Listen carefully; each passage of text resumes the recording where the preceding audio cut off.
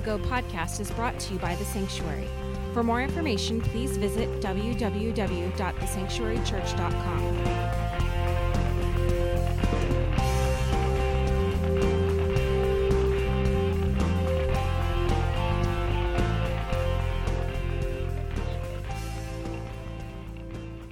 We're continuing our series, Spiritual but Not Religious, wrestling with these two phrases. And I want to welcome you this morning because we're going to be walking through different styles of spirituality.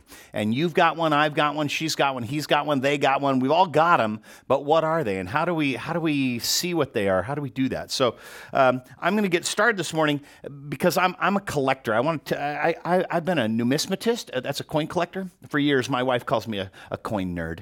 But I've been collecting coins, but I also collect phrases. I really, sometimes they're just kind of quick and anonymous. I don't know if you ever hear something where you go, oh man, one man's hero is another man's tyrant. You ever heard that? It's just like, I don't know who said it, but I was like, whoa, right? Or absolute power corrupts absolutely. I hear these phrases and I go, ah. And then there are other times where a real thinker says something and it gets me thinking. Mark Twain said, it's not the size of the dog in the fight, it's the size of the fight in the dog. I was like, wait, okay, right? C.S. Lewis said that true humility isn't thinking less of yourself, it's thinking of yourself less.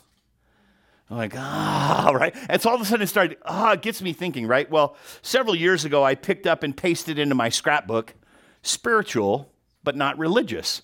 Because I was like, wait a minute, and it just got me thinking. I'm like, what a phrase, right? And I got to say, I'm really interested in people who describe themselves in this way. And so anytime that I have an opportunity to get into that conversation, I engage it. I'm like, so tell me, what does that mean? Which, by the way, none of them are hesitant about sharing. I'm like, so what do you mean by that? And they go, well, here's what I think. And oftentimes, usually, the religious, they go, well, it's this so long list of rules. That's their definition of religious, right? But then I go, well, what about spirituality? And that's a little bit harder to nail down. Sometimes they'll say that it's this general awareness of this. I've even had them say, there's this holiness in the universe. I'm like, oh, okay. And then they package it with a whole bunch of values, like be kind, caring for humanity, one with the universe. So there's these two different things. And a lot of people perceive Christianity as being a confining tradition with these constrictions and all these requirements and all those rules that somehow are supposed to please God, get us into heaven, and avoid hell. And so it's like, okay, right? But in the end, I want you to know spirituality is an encounter with the ethereal, with the other. But then religion interacts with humanity. And I want to kind of dig into that this morning because I think both religion and spirituality are about relationships. So if you're taking notes, fill this in. Here's your first one. Here's your first fill in. True spirituality begins with a relationship with God, and then it moves inward. That's like into our spirits where we experience the joy and perfect love. We find liberation. That's what I would call a vertical relationship. But then the second part is this. It's the outward, right? It's extending to the relationships with others as it moves outward. See, we're living out God's love so others can find liberation. That's the horizontal relationship. So here's what happens. You get this vertical relationship, right? And it comes inward. And then you get this horizontal relationship going. See, there's this spirituality and religion.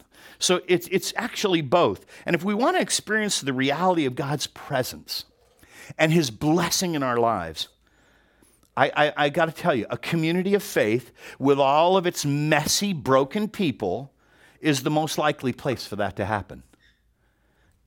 With the faithful practices of worship, of prayer, of giving and serving, of welcoming the stranger, supporting the marginalized, the less fortunate around our city, around our world.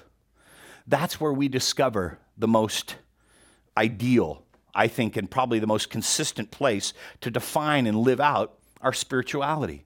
It's within the context of a faith community. I was talking with Pastor Ashton last week, and he said, hey, PM, did you know the word religion is only used 4 times in the New Testament? I'm like, wait, what? 4 times? That's it? Yeah, he said, and of those 4 times, it's only used once in a positive light. I'm like, only once? Yeah, look at this. This is the book of James, chapter 1, verse 27. This is the positive occasion. Here's what James chapter 1, verse 27 says. Pure and genuine religion in the sight of God the Father means that we are caring for orphans and widows in their distress. And, let's not forget the great big and here, refusing to let the world corrupt us. Man, we got to reach out to the hurting and the helpless. We've got to do this. We got to get to them in what they're going through and not be corrupted by the world. But did you see this? Did you see this part? And I love this part. It's like it's flipping religion on its head. Do you see it? Right when we think of religion, when you and I think of religion, I know I do, right? I think, well, that's called looking after yourself, making sure everybody else knows how righteous you are. Oh yeah, look at me, That's the religious thing. But James totally tosses that. According to this, maybe the hashtag should be religious but not spiritual. Maybe we're supposed to be religious. He goes, this is true religion. By the way, orphans and widows, they were the 2 most marginalized people in the Jewish society. And oftentimes, even today, they are still the last, the least, the lost. Think about that, orphans and widows. Who's thinking about them? Well, there is no long list of rules. There's only one. Love God, love your neighbor. That's what Jesus said. Yeah, he didn't give us a whole list. And then make sure you do this, and you do this, and you do this, and you do... No, he said this. Love God, love your neighbor. I've been told there are 7 wonders of the world. I'm wondering if that's the 8th wonder of the world. The ability for me to accept the love that God has for me and then let that love flow through me. That would be an amazing thing, huh? Well, Jesus encouraged both thoughts and actions based on authentic and significant relationships, both with God and then with one another. And Jesus argues not for purity, but for mercy, constantly. Not for the holiness of one group, but the acceptance of all groups. So I think if we're going to err, I think we err on the side of encouraging people in love, compassion, not guilt, shame, fear. Because see, when there's fear in a relationship or in a religion, God is absent. God's not going to be in all that. It tends to cast out love.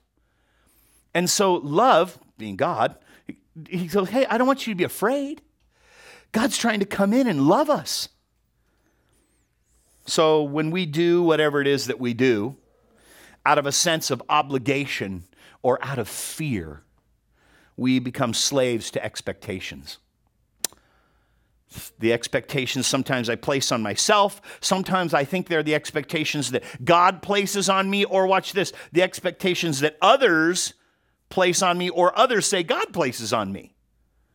That's where people move away from religion. But I heard, I don't know about you, I just heard religion's a good thing. James says, hey, this is good, pure, true religion. Doesn't seem anything wrong with that. Problem is we worry so much about following the rules that we lose track of the main thing. And you know what the main thing is? It's cultivating loving relationships. Again, hear Jesus. Love God and love your neighbor as yourself. And so we're loving God, we're loving ourselves, we're loving others, we're loving all of creation because we were created in God's image. We're designed to create, to care, to share, to love, to give, to serve. It's what we do because we're created in His image. And I'll tell you what, that's the kind of behavior that begins to reveal the Christ-like nature in us. If Jesus is in us, listen to me, if Jesus is in us, then Jesus is through us. Do we have that in the world around us? When we encounter people, they go, I just met Jesus in the grocery store. I saw Jesus at the gas station. I saw Jesus. Because that person was different. That's what it means to have not just Jesus in you, but Jesus through you. And I'll tell you what, we're not created to just trudge through life trying to avoid hell. What a drag. If that's all we're doing every day, gotta stay out of hell today, gotta stay out of hell today, gotta stay out of hell today. Key. Listen, Paul wrote to the church in Galatia. He wrote to all these Christians. He said, hey, listen to this, man. Jesus has set you free. And your job is to stay free. Don't get caught up. See, that's why James said it. Don't let the world corrupt you. But there's got to be more, right? See, Christianity isn't about all the rules. It's about Jesus. And what did Jesus say? Love God, love your neighbor. A couple weeks ago, I said this to you. Remember when he started his ministry? And I went over it. It was in Luke 4. He said, I came to set the captives free. I came that people might be liberated. I came that you would experience the year of favor in God. I'm like, whoo. And he continues to go on. I'm thinking, wait a minute. So here's what happens. Well, how come I'm not feeling that? Well, listen, it's not Jesus. It's me and it's you. We are the problem. Jesus wasn't the problem. Jesus was setting us free. He made it simple. Love God, love your neighbor. And then I come along and go, and don't forget you better do this and this and this and this. And then you do it to me and I do it to her. And Beloved, I want you to hear this. When we experience the joy of being loved and being cared for, I'll tell you what, we want that for other people as well. We go, because we feel this love, we go, how can I get other people to feel this? And we express our faith best by treating others the way God has treated us. That's what's got to happen. Respecting and honoring ourselves, God, the world around us. The law of liberty and living out of Jesus' promise that the truth is going to set us free. That's what empowers us to live this rich and wonderful, abundant life. Not because we're afraid, but because we're beloved. Because I'm loved. I go, I got to get this out there. That's what and I'll tell you what, if that's what it means to be religious, count me in. And that's kind of what Jesus said. James told us this morning, religion is taking care of other people. Jesus said, love God, love your neighbor. Okay, then I'm in. Furthermore, what could be further from the ability to be all stuffy, right, and caught up in yourself, self-centered, than to live a life outside of ourselves, saying, hey, listen, it's not about me. I have personal preferences. I have opinions. Oh, as the day is long, have I got opinions.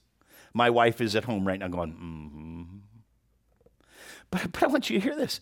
What could be further from that than to live out of a place of being loved? What could be more spiritual than to love others in action? That's the whole point of being doers of the word, and not just hearers. Religious structures, listen, the church, we'll call it the building, stick and stucco, brick and mortar, that's going to be around. You know why? Because Jesus left it to us. He said, hey, listen, don't forget you guys got to get together. In Hebrews it says, don't neglect getting together. Make sure you're connecting constantly. Jesus left us this thing. He says, I've put you here together. And I want you to fill this in. Fill this in, please, will you? Because God's using us as imperfect people. It's our fragile brokenness. Each one of us are broken. We have been set apart, not set aside. That is the church. Our job now is we got to accept our acceptedness. And so here's all the rejection, whether it has been relational or religious. I get rejected, you get rejected. We all get rejected, right? But I'll tell you what, that evaporates like the morning fog if we are in God's presence, if we understand. And this is why I constantly say this, beloved, we must live as loved. Do you hear me? Live as loved. And you're And I am accepted as I am, not as I should be, for I will never be as I should be. That's the great problem. He loves me like this. Oh, but I keep pursuing him. That's not to say, sit back and relax. God says, don't change, don't. No, he's saying, hey, listen, I'm inside you. I want to live through you. And that means we're going to keep putting off more of who you grew out, your family of origin, your experiences, the rejections I was just talking about. He says, I want you to start putting that stuff away. Your fears of yesterday, or rather, I'm sorry, your regrets of yesterday, your fears of tomorrow, right? He says, I want you to put that stuff away. I want you to live free. See, God's in charge. And I'll tell you what, he cannot stand the incessant attempts to marginalize his children. He said, hey, that's one of my kids. I can't tell you how often I go to a mechanic, and before I walk in, I'm thinking, I'm one of God's kids. I'm not going to be afraid of this person stealing from me, ripping me off, giving me false jobs. We're going to have to change this and do all that. I go, listen, man, you don't screw with one of God's kids. God won't stand for it. He doesn't want his children to be marginalized. And the only way we're ever going to truly love our neighbor, if we're ever going to get there, we got to first sit down next to them. How are we going to do that?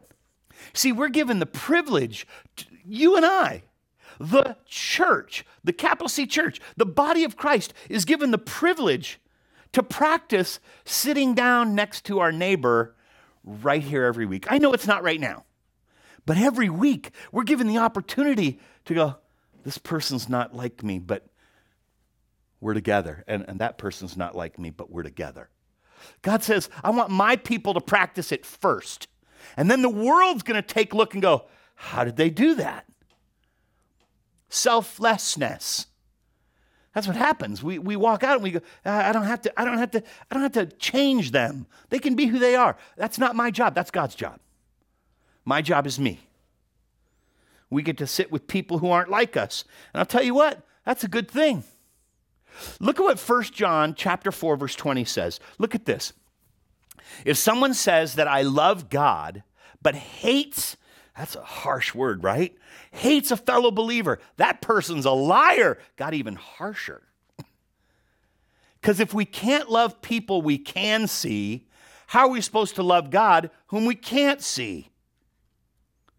Loving God includes loving people. You've got to love both. We've got to. This series that I'm doing right now, The Colors of Spirituality, is all about learning to not just accept or even tolerate people that aren't like us. Here it is. It's actually asking us to move beyond that and to actually love people that aren't like us. Because if we can't love those that aren't like us, but are actually for us. See, brothers and sisters, they're not like me, but they're for me. She's not like me, but she's for me. How in the world am I supposed to love people who aren't like me, but aren't for me? See, God gets us to practice right here. And this is where the colors of spirituality comes in. Because Jesus threw that little one in. Remember this one? Love your neighbors. You remember that one? How about this one? Love your enemies. Oh, you didn't just go there, right? I didn't, he did. But I want you to hear this. That's why I love this colors of spirituality, because it's helping me to say, that's who that person is. That's okay. Helping me to understand, even appreciate those who aren't like me, even the people that are sitting in the church. And again, I know we're not there right now. So let's take a look at the colors of spirituality. Check this out. These are the colors of spirituality. I introduced this last week. The green, the red, the blue. Now, God is seen in 3 revelations. They're expressed by the names, or maybe even you would consider it the roles, of the Father, that's the outward focus, the Son, that's the upward focus, and the Holy Spirit, that's the inward focus.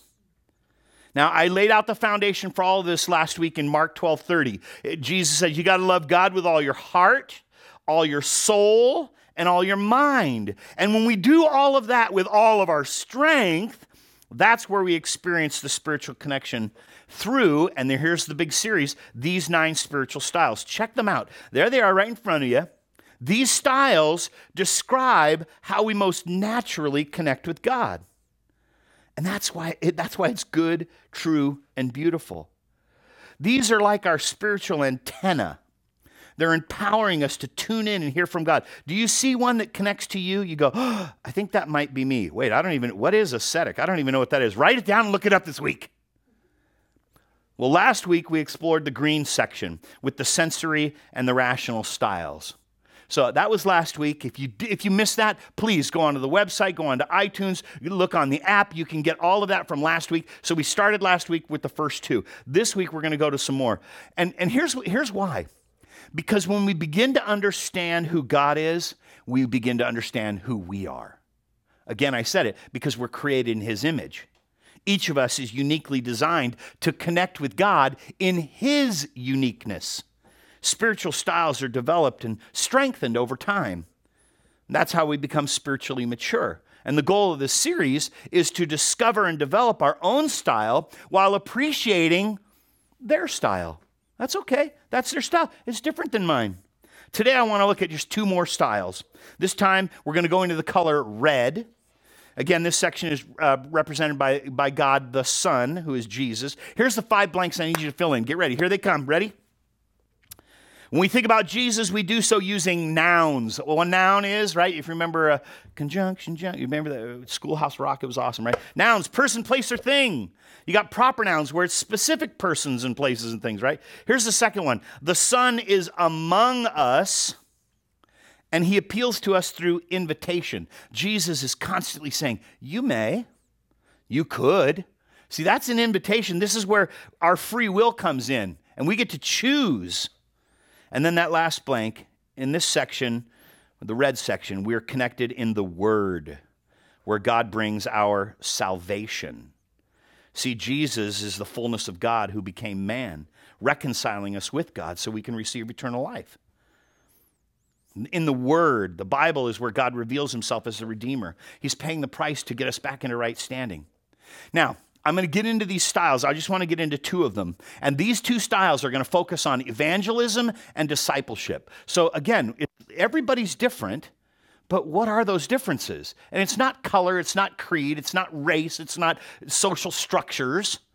God made us all differently, but we each shadow Him in some way. It's a facet, as it were. So, does evangelism or discipleship, do you go, ooh, I bet she's going to talk about me? It could. Let's see, right? Let's take a look at these 2 styles this week. Here's the first one, Scripture-driven. Right there about 3:30 on the compass there. Scripture-driven, the motto is applying the Word of God. Man, we got to apply the Word of God. As far as their strengths, check it out. They're faithful to the Bible. They think it, they speak it, they pray it. They're unafraid to declare it. They're bold wherever they are, at any time, any place, right? The scripture that they live by is right down there at the bottom, Colossians 3:16. Let the message about Christ in all its richness fill your lives. Teach and counsel each other with all the wisdom that He gives. See, the scripture-driven don't think of the Bible as being written 2,000 years ago. It's more like, well, it was written for today.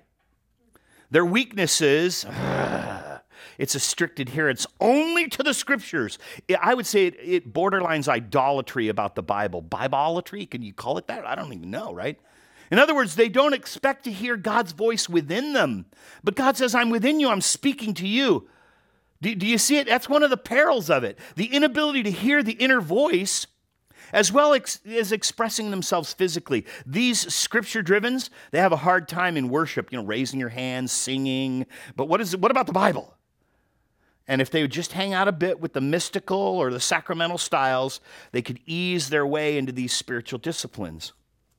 Now, if this explains how you approach God, I want you to look directly across from your style, because your weaknesses are strengthened by your opposites. Do you see it? We need each other, beloved. I'm not like them, but I need to get more toward them, because in the center, do you remember what was in the center? God is in the center, and I'm called to be more like Jesus today than I was yesterday, and more like Him tomorrow than I am today. I'm called to be more like God, to be godly. Well, the way I do that is pulling away from mine toward the opposites, which will get me more centered. Are you catching where I'm going here? Are you one of those that's just got to bring the application to biblical principles every day? Do you feel closest to God when you're directly dealing with the Bible? Are your experiences perceived through the filter of biblical understanding? See, the biblical, the scripture-driven, man, they're hermeneutics first, right? It's the study and the interpretation of Scripture. And then and only then can we have the homiletics, which is the preparation, the sermonizing. But you got to study first. Study to find yourself approved. See, these are the Scripture-driven.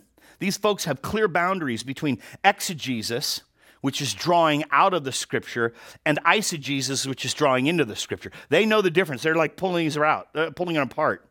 Now, if this is you, as I've described it, if this is your Christianity, I want you to hear, we are a religion not of or by the book, although it is responsible for the best-selling book of all time. But we go beyond the book. Let's check out our second one. Here's sharing. Here's the second style for today. Sharing style. Your motto? Passing on the grace of God. Christians with this style, take a look at this slide here. By the way, this is the fourth slide. Collect all 9 of them. It's a collection. You want to keep getting them. They're going to be on the website. They're on the app. You want to collect these because you want to go, who am I and who is my friend in my class? You know, I take this class with this person. I wonder what they are. Here's another one. This is sharing. Christians with this style identify with 2 Corinthians 5:20. You see it there? We are Christ's ambassadors. God's making his appeal through us. We speak for Christ when we plead, come back to God. Here's the sharer's strengths. They include focusing on people outside of the church. Unfortunately, it can at times lead to not appreciating Christian traditions, the symbolism that's even within the church. See, they want to win souls so bad that when they think that people aren't engaged in this style, they actually question their Christianity. I don't even know if you're a Christian. Don't you want to see your neighbor come to Christ? You can see here that the sharing style has a tendency to ignore God's creation. Well, how do you get better at that? You know where I'm going, right? You got to hang out with the sensory that we talked about last week. See, the sensory loves creation. I feel one in the outdoors. The best thing you can do with any neglected aspect, go ahead, say it with me, hang out and learn from the opposites, right? Which is, in this particular case, the sensory and the sacramental. I'm going to say it again. I'm going to say it again. I'm going to say it again. We need each other. I need you because you're not like me. Do you hear that? I have to draw toward people that aren't like me. In practice, I call it strengthening, right? Strengthening myself and drawing to my weaknesses. It's like, you know what? I just got a staff to my weaknesses here at the church. Listen, I'm hiring people that aren't like me. They're not like me. I can't do that. Let them do that. That's what they do well. But we have a tendency to kind of birds of a feather flock together, right? We kind of hang out with the people that are kind of like us. Same music. Well, let me ask you, does this sharing person that I've described, does that describe you? Are you one of those people who doesn't need a church building in order to feel close to God? Do you experience God most strongly when you're pressing onto others the thing that God has pressed into you? God gave me this thing and I got to give it away. Are you one of those who doesn't learn something first in theory so that later you can put it into practice? No, you believe the most effective way of learning something is get to it. Let's go. Just do it. We'll clean it up. Not every Christian, by the way, not every Christian who has this sharing style has the gift of evangelism. Those are two different things. What I'm talking about this morning is a spiritual style of sharing. It's more in the background. It's one-on-one. It's radiating the love of God. Versus an evangelist, that's a gift. That's a gift. This is just a style. An evangelism gift, man. And not everybody has the gift of evangelism. Not everybody is a Greg Laurie, a Billy Graham, where you aggressively go out, I got to tell people about Jesus right now. That's less than 10% of Christian population, actually, who are aggressively evangelists. And it's a great gift. But is that you? I don't know. Maybe you are just the sharing person who's behind the scenes. But the bottom line is, I'm going to say it again, we need each other. We need each other. In the church, we are for each other. And do you know why? Here's why. We're family. Yeah. The Bible says, you are my brother, you are my sister. Now here's your last fill-in. Fill this in for me. We don't pick our family. Our brothers and sisters are given to us by our Father. Whoa! Given to us, right? I don't get to pick out who my brothers and sisters are. I'm the weird uncle. I get it. But let me ask you, who's in your family? Who is in your family? I'll tell you who your family is. Your family is the guy who sings out of tune standing next to you in worship. Our family is the mom who crawled out of bed 1 inch from her postpartum depression just to get into fellowship today. She's family. Family is the young man who, in his insecurity, wonders if he'll ever fit in anywhere. Who seems really strong, but there's something deep inside of fear. Family is that teenager who walks to church, goes to youth group alone, because they're seeking for something outside of home life. Family.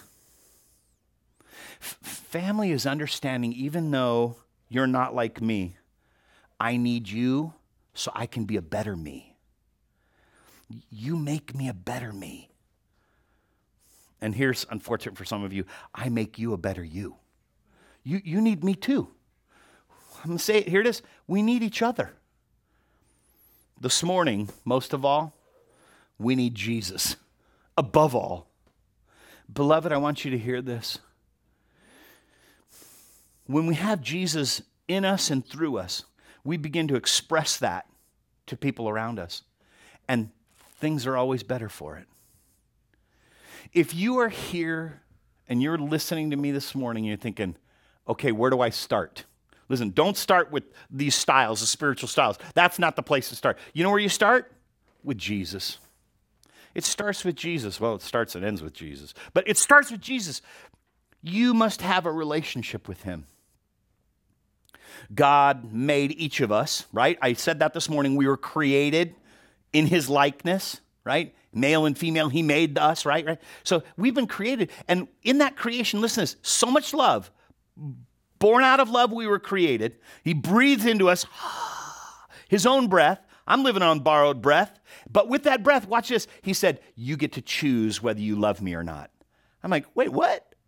There are days I'd go, just make me love you because, man, left to myself, I am so messed up. But every day I come back and go, I want to be more like your son. And with my free choice, there was a day where I said, I'm done living my life. This is the best that I can make out of this, what I got going on. This is the best it gets, and it ain't very good. So with my choice, I said, I want to have Jesus in and through me. If you are here this morning and you're listening to my voice, you're saying, that's me. I need Jesus in and through me. The love of God made a way for you to get that. Listen, the love of God coming into you changes all of that. So I want to pray for you this morning.